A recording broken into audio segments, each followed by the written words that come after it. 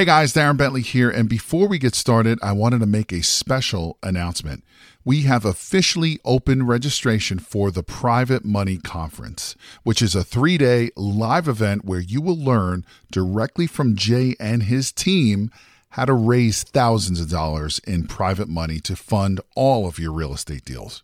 Now, in today's changing market, more and more people are losing out to other investors because most of those investors have the cash to fund these deals. Did you know that you are missing out on 87% of the real estate deals out there because you don't have access to private money? Sadly, most real estate investors don't even know this is the reason why they continue to lose deal after deal. And with everything that's happening in the market today, you absolutely need every advantage available to you.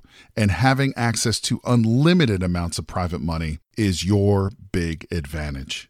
So to register for this live event, head over to jayconner.com/event.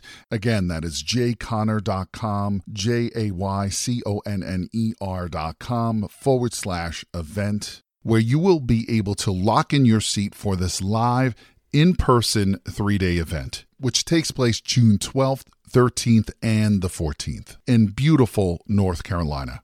But you got to be fast because there are a limited number of seats, and when they are gone, they're gone. So again, to take advantage of this incredible event and to learn how to raise all the private money you'll ever need directly from Jay Conner and his team, head over to jayconner.com/event. Again, that is jayconner.com, jayconner.com/event. Now let's get into today's episode.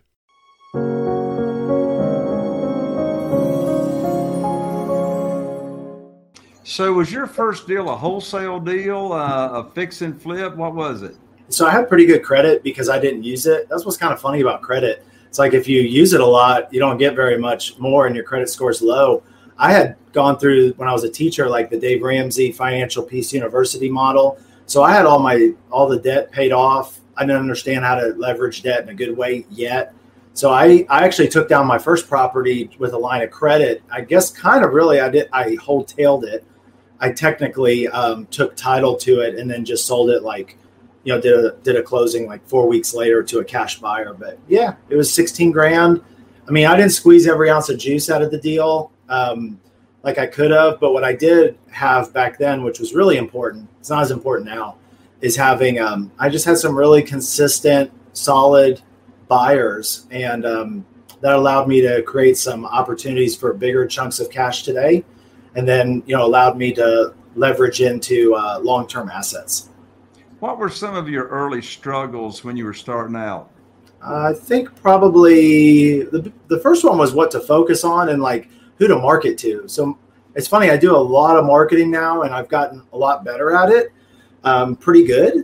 But at first it was the marketing because there's so many other people sending out the exact same thing to everybody. And so as the competition kept going up in our market, the return on my ad spend kept getting lower and lower. And so I had to figure out, basically what I figured out in my market was the problem that we were having was every other investor and wholesaler they were sending the same messages to the same people. Like if they're on my list, they're probably on other people's lists too.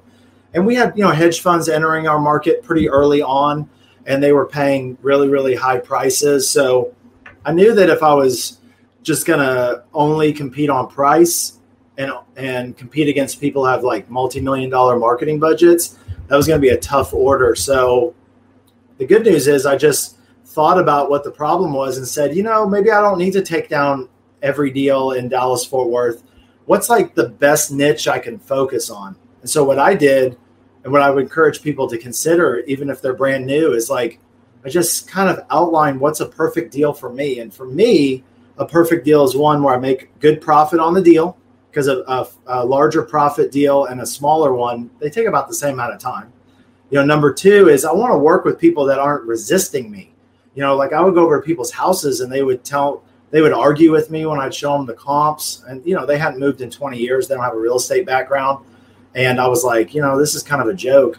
And then So that was number two. I wanted to work with people who were like, you're the expert, help me, you know? And then I wanted to work with people that I just enjoyed working with, that were just nice people that just didn't have a clear path. You know, I was, and so those are the kind of people I wanted to work with. Most of my deals, I made this list when I'd already done about 30 or 40 deals.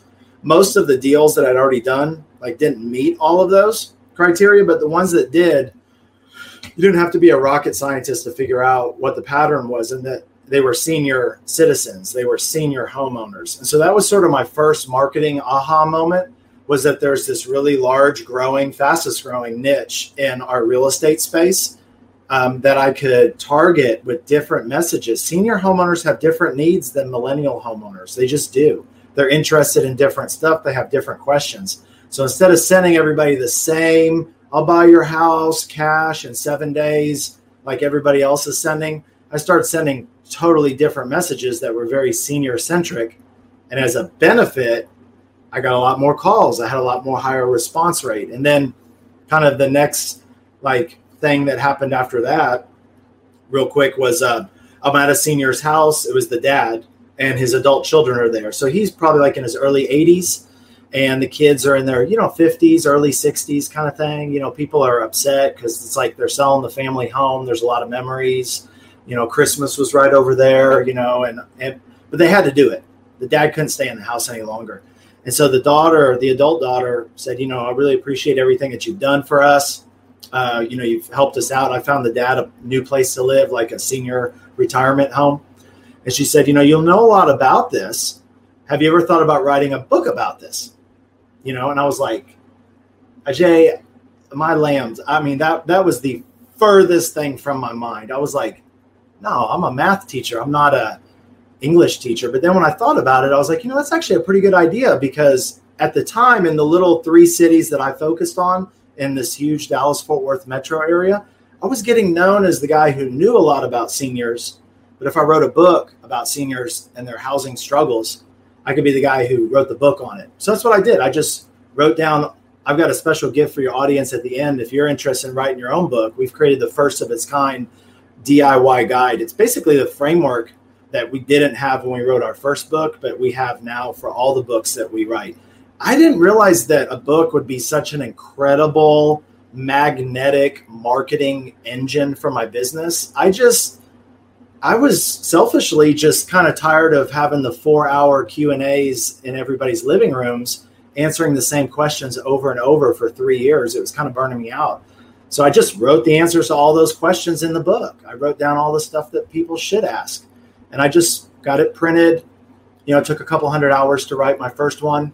And then I just started giving it to people. And it became my ultimate business card. And it really changed the way that I market for deals. And then eventually private money forever.